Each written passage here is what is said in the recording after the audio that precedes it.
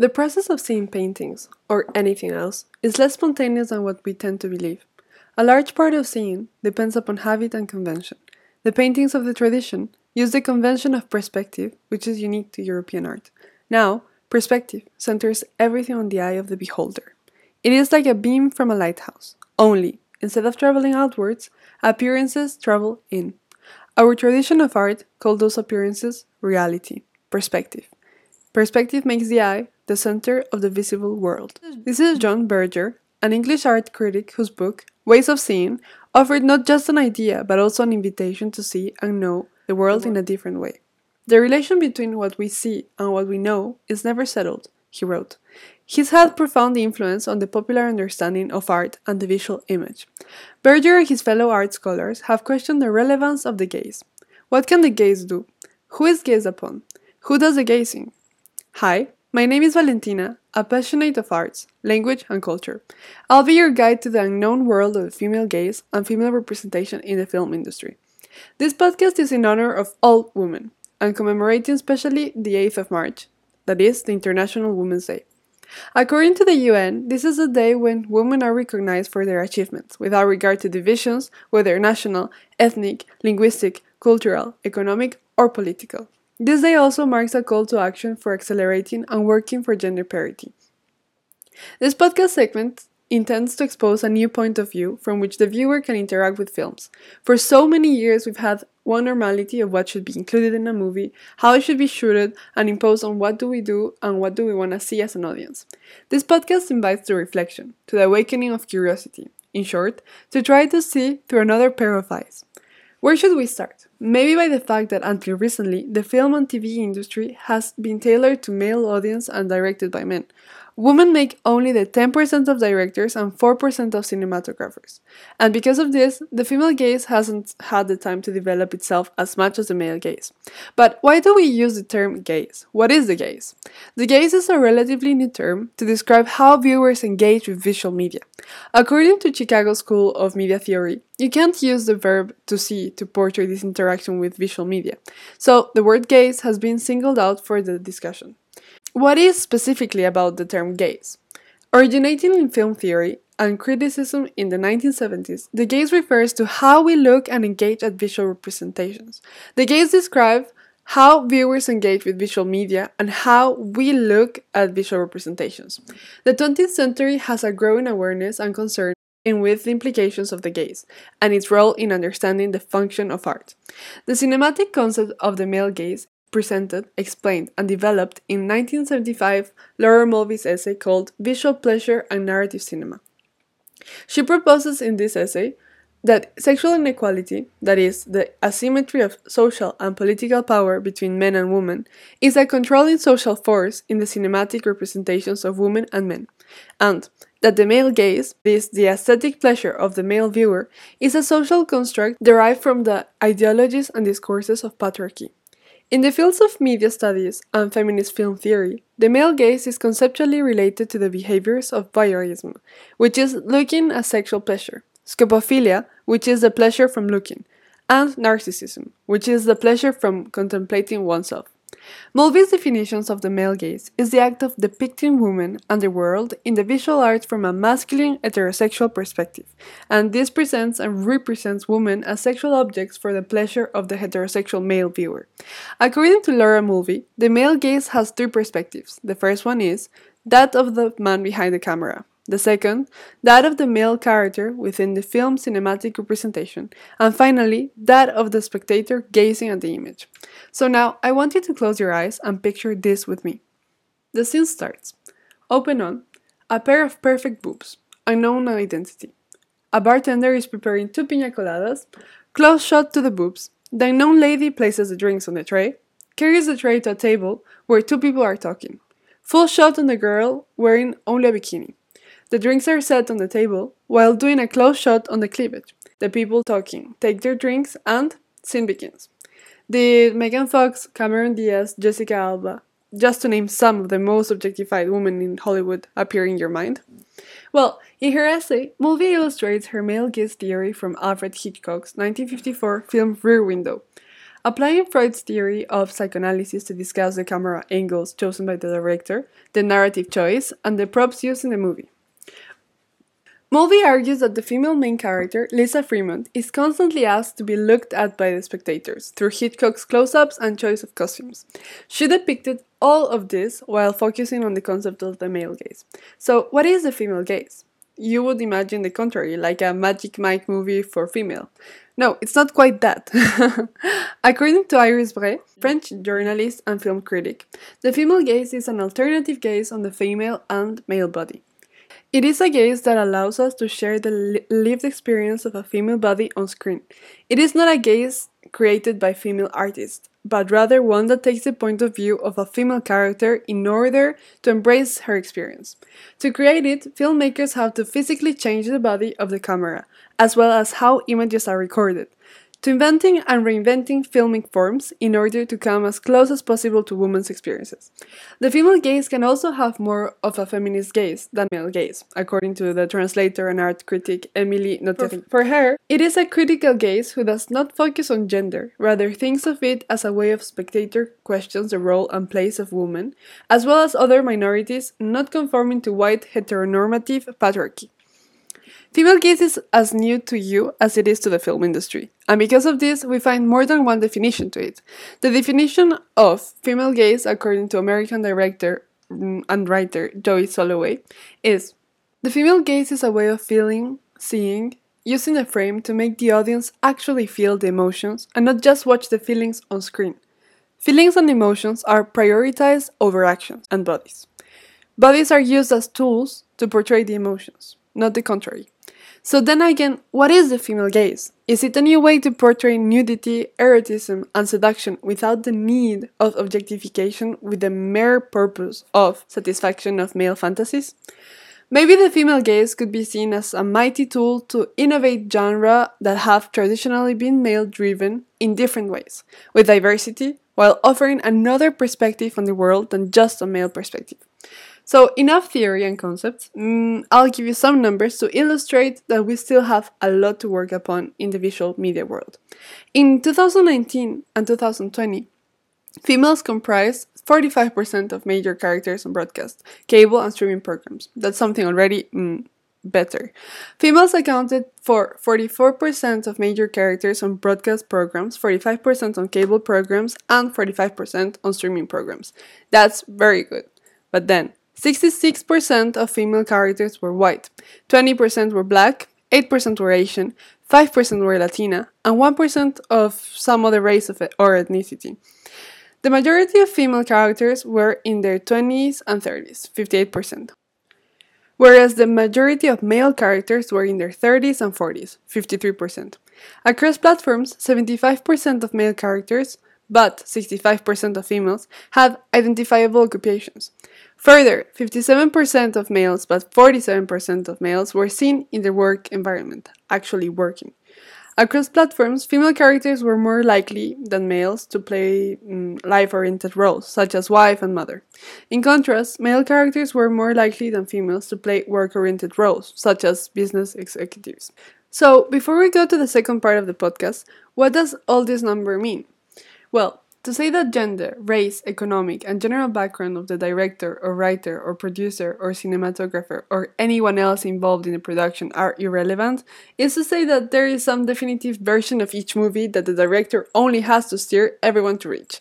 White men have created 95% of the cinematic images we've ever seen in American mainstream films, which are the most streamed films in history, having made all the micro decisions related to the shots, the framing, the lighting, the sound design of movies, and everything we have ever seen. It is so powerful and it has a so big impact on the industry that white men's perspective is shaping the worldview, and it has been normalized to the point of being considered the one true, accurate, and all-inclusive reflection of reality. Well, it is not. It is one narrow prism which we are all being forced to look. So completely has the male perspective controlled cinema that at this point, until someone clearly points it out to us, It often simply doesn't occur to us that there could be any other perspective. So this podcast invites everyone to again look at life from another perspective. As a very special guest for our segment of the female gaze and female representation in the film industry, we have Lysiane Collin, has a master in cinema as well as one in gender studies. She will take us through the female gaze and representation journey. Hello, my name is Lysiane. Thank you so much for having me. I'm really happy to be here, honored as well, because I love talking about it. As Valentina said, I have studied gender in cinema for 3 years, but I've been interested in all those topics for way longer than that. I've worked on several papers dealing with gender and representation, specifically in US TV, and I have used the concept of the female gaze in my master thesis that was dealing with the series The Bold Type. Mm-hmm. To go back to the definition of the female gaze introduced by Valentina, I see the female gaze at the intersection of what Bray Soloway and Theris say, the idea that we do not look at bodies the way that we used to, but more we stay away from an objectification of a character for its body in order to see the character as they are, their personality, so their whole self instead of just the body. So it's going beyond the idea of the body and just seeing the person for who they are. And part of this new gaze is to show different form and types of body as well. So this might seem very etheric, and so maybe exemplifying it with some examples and exemplifying the concept will help understand its different dimensions. So in this moment, Lysiane and me, we didn't really know which movies or series we should choose for explaining this, because this is a very new concept, as she was saying. So our first example will be the comparison of The Handmaid's Tale and The Hunger Games. Well, in case you haven't seen it, I'll give you a short introduction to it. So The Handmaid's Tale is based on Margaret Atwood novel, where it's based in a totalitarian society, Gilead, which is ruled by a fundamentalist regime that treats women as property of the state, who have a sole purpose: repopulate the earth, forcing fertile women into sexual servitude.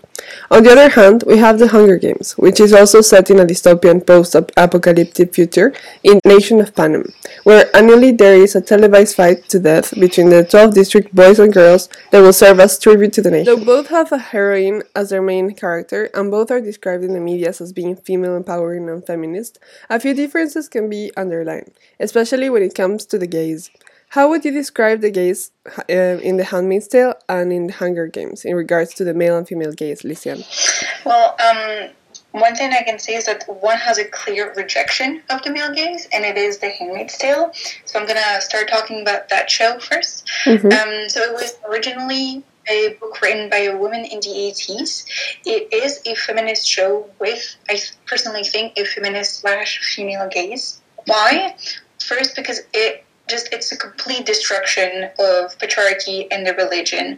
It really shows a tyranny, and through that, it is actually a critique of this tyranny that is shown through a very hard religion and patriarchal society.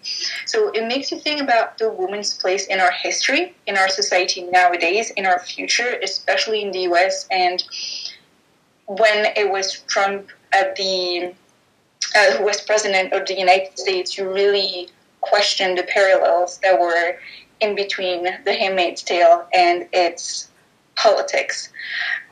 So I found it to be, first and foremost, very interesting about how it displays some ingredients that you can possibly find in U.S. society nowadays. But to come back to the definition of the female gaze, and to draw a parallel between the definition and the series, the story of The Handmaid's Tale is focused on a protagonist, which is called June or Offred, depending on the timeline we are in. And we live most of the storyline through her. We have access to her point of view, to her feelings, to what she's experiencing. There's an example of a scene that comes to mind. So basically, she is there to reproduce, to have a kid, because the person that she is with cannot have a child. And so she is literally within a house to have a child. And we see that scene where there's this ritual of the male having to have sex with her in order to intimidate her. And we do not see that scene as like a typical sex scene of like the body being like beautiful and everything. We actually see as a very technical stuff. It's just him having sex with her. And at some point the camera changes from being outside of the scene to like through her eyes, and we see the ceiling and just the shaking of the camera that goes with the shaking of her body. And so any sexualization is taken out of that scene to just show the act of having sex, but without any passion. And I find that to be extremely representative of this whole series. Yes. I really find super interesting this scene in particularly because, as you say, it's like a rape scene that is converted into a ritual. It is really interesting how also the takes and shots of the director can show this. And as you say, yeah, through her eyes, you could see that it wasn't pleasant at all, that it was like really dehumanizing. Exactly. Yeah, and so that relates to what you're saying. When it comes to the objectification of a woman's body, the show are literally objectifying this body, and the society is objectifying the body of the woman for the sole purpose of having babies. But we see that this representation is not a positive one, as you just said. It is rather a denunciation of the way that women's body are used in the past, nowadays sometimes, and in religious groups. And so this literal objectification allows for a really harsh critique. Their body is used as an object to denounce this objectification, and that is what is very important in that show. The last thing I would say about The Handmaid's Tale is that it also shows a variety of women's point of view and what different women are going through. And that is one very important point that Notaris says in her definition of the feminist gaze, is that we don't just access one point of view of a woman, but we also show different experiences, because obviously women do not experience the same thing depending on their social characteristics. And that is something that The Handmaid's Tale really also tries and depicts.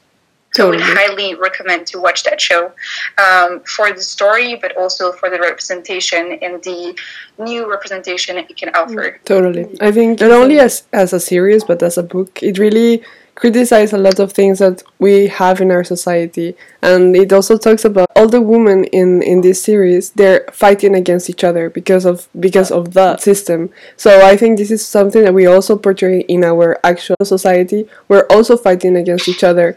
And, you know, there's a lot of things that are portrayed that are super interesting in this series. But now, let's go to the second part. So, how about the Hunger Games? The movie also portrays a female protagonist facing the norms and rules of the society she lives in. So, what does this female lead represent for you, Lysian? Well, Hunger Games is a bit more complicated, in my opinion. There is not a visible male gaze because her body is not sexually objectified, except when it is to denounce the sexual objectification that the society does. For example, when she is at the capital, which is the main city, she is way more feminine, but all of this is an attire in order to convince judges to give her something to survive. And so, again, like The Handmaid's Tale, it is not there to sexually objectify her, but I also wouldn't say it's a female gaze. But I'm gonna continue a little bit on saying why the male gaze is not as present as other typical movies we could have seen before. So in addition to her body not being sexually objectified, we could say she is a resistance symbol instead of a sex symbol. Mm-hmm. And therefore, it does not follow what the authors previously mentioned and said. Nonetheless, though it doesn't use a specific male gaze, nonetheless, though it doesn't use the female body as a sexual object per se, it still uses it as an object. it uses it as an object in the way that it's her body and her life are seen by the entirety of the country. Her actions are completely deconstructed for the purpose of a live TV show. I have a question for you. Do you think it's possible to have a neutral gaze? Like in this case, would it be a neutral gaze or? I wouldn't say it's a neutral gaze, because a male gaze is the action of objectifying a woman, and the feminist gaze is the action of reversing that gaze and thinking about putting the experience of the woman on the spotlight. I wouldn't say it's a neutral gaze. I would more say that it's just a way of representing that does not have the male gaze integrated. But as I will explain later, even though we don't objectify her body, the male gaze is present in other ways. Mm-hmm. And so it doesn't take the literal definition of the male gaze in the movies, but we still see something. But we can definitely feel the fact that the books were written by a woman, because it is definitely books and movies that have a feminist perspective. Mm-hmm. And so that's why it's a little bit complicated to navigate in between the two gaze, because there is this dimension of a woman who have written it and who shows that Katniss, so the main character, is someone who is against the patriarchy, who is against the capital and against the tyranny. Mm-hmm. I wouldn't say it's a neutral gaze. I would say it's an in-between. So we can see the male gaze and the female gaze. At least that's how I see it in order to analyze movies and TV shows, more as a continuum. Mm-hmm. And you can be in between. You don't have to be in one of the extreme. You can also be in between. And I think Hunger Games is an in-between movie. So you were talking about the femininity represented and how it rejects some norms? Yes. So the question, I think, with this movie is not if it is a male gaze or a female gaze, but more how woman and femininity is represented and how it rejects some norms while also reinforcing others. So as we said, Katniss is the main role in the Hunger Games. She is the heroine, and she questioned traditional gender norms by several things. First, she incorporates feminine and masculine characteristics in her behavior, her appearance, her mentality. One striking example is the fact that she is the breadwinner of her family. Normally, that role is given to a male. That role has been constructed in the 19th century in the way that the men were bringing money into the household while the mother and the female had to take care of children. In French, the word is very interesting because it's homme gagne-pain, so basically it leaves no possibility of being a gender-neutral concept. It's like the male. Whereas in English, it's a little bit more neutral. But yeah, so she has an action, and she has the breadwinner side of her that is usually very masculine, but here it's a woman who takes that role. She can also throw an arrow like no one else can. It is actually one thing that the judges notice when she's about to enter the arena, is that she is really good with a bow and arrow. So that's more of a masculine trait, but she can also be very caring about people. She has a very caring personality towards her family, towards Peeta, towards just everyone. And so, for example, she enters the game because her sister gets chosen, and her sister is only 13, and she cannot understand how her sister is going to survive, and she's afraid for her, and so she gives herself, she becomes the tribute, the person who's going to go into the arena because of her care personality. And so she's just like June/Alfred in The Handmaid's Tale. She's the symbol of the resistant. She has agency, so that means that she has the capability of actions. She can do actions.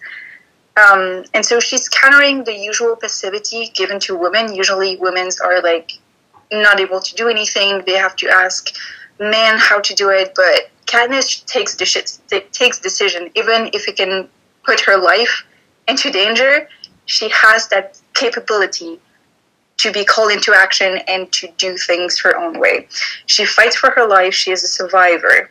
Another thing that questions usual gender representation is that she used what is called a gender performance. It is a concept that has been created by Judith Butler in the 19s, and that basically is there to explain that gender is a social construction. And so basically what gender performance is, and we all do it in our life. When we get up, we put on some clothes, we put makeup or not, we decide on how we act, on how we dress, and that gives information about the way we want to be gendered. And so it's very important to remember that gender is not biological, but it's very much a social construction. And so Katniss embodies that gender performance. She acts the way that the Capitol wants her to do in order to survive. But what she really is very far from being this stereotypical female body and personality. And so it's also a very important message that the actress playing Katniss, so Jennifer Lawrence, also represents. She is not an actress like the main actresses in Hollywood. She says what she wants to say. She acts the way that she wants to. And so it's very important to have someone like that on TV and on the big screen, but also in reality, in order to say that a woman can be anything that she wants, and she certainly doesn't need to follow the norms to be her true self. So these are like the main things that questions the gender norms. But despite refusing those gender traditions, the character also falls into other ones, unfortunately. And that is what I was saying when this movie was a little bit complicated. Not contradictory, but more complicated in the way that it portrays an empowering woman. So for one, she is yet another female character that is taken into a love triangle.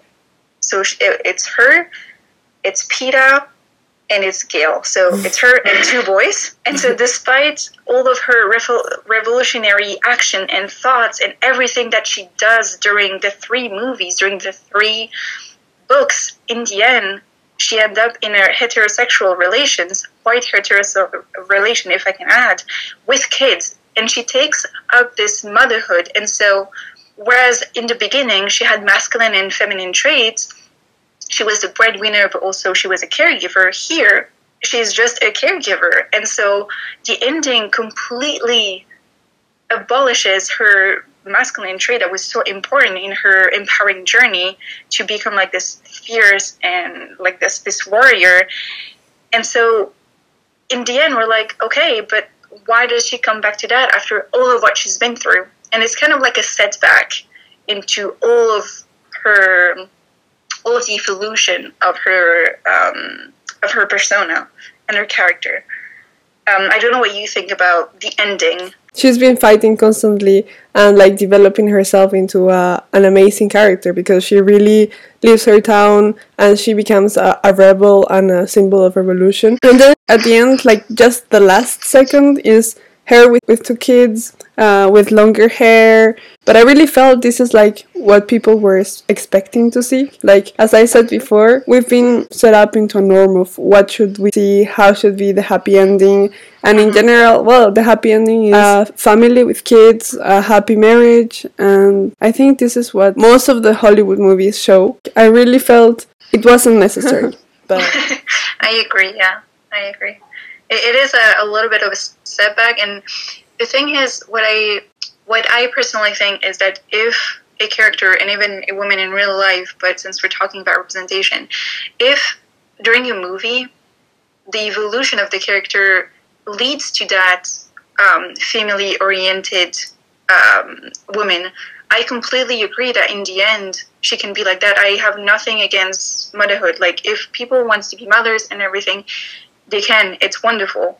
But what I didn't like about the ending of the Hunger Games is that she is building herself as the complete opposite, and then we end up with that. And that is my little issue with it. Yeah. So to finish on that little counter arguments about the empowerment of Katniss, I would also like to say that though she has agency, she's not completely free of all of her action. She is being influenced and sometimes stopped from doing what she wants by men. It is clear that the patriarchal society always comes back and always stops her from being a completely free woman. Mm-hmm. And moreover, and more importantly, it is shown that she is a tool, an object to use in a greater fight. She becomes this symbol of resistance, and then she's being used by their resistant leader. She's always used as a tool or an object, except in the arena. In the arena, she can be herself, which is very interesting if you think about it, because in the arena, who's supposed to be controlled by this capital, this tyranny government, she is free of doing whatever she wants. She's going to get consequences, but at least she can decide what she wants. Whereas when she steps into the reality, or at least what is shown to be the reality, that is when she is tricked into being used. And so I find it to be actually very contradictory and an inversion of the worlds. So that's something that might be thought about, is how the movie actually switches the two places of the arena being normally super controlled, but she's free of doing stuff, whereas in reality, where she should be free of doing stuff, she's actually not free. Mm-hmm. And so, yeah, she is this tool during the 3 movies. She is there to end the fight on tyranny, but then when she becomes this symbol of resistance, unfortunately, she is embarked into another tyranny that's going to come. Mm-hmm. And she noticed it, by the way, in the end. And therefore, spoiler alert, by the way, ends up killing the other person.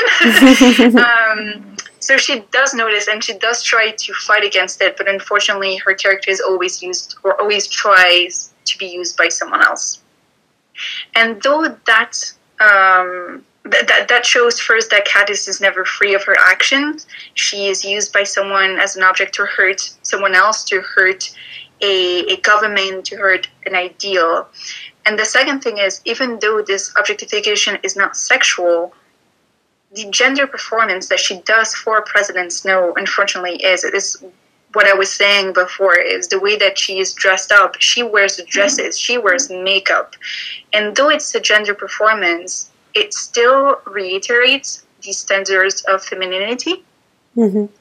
And so it's also very dual.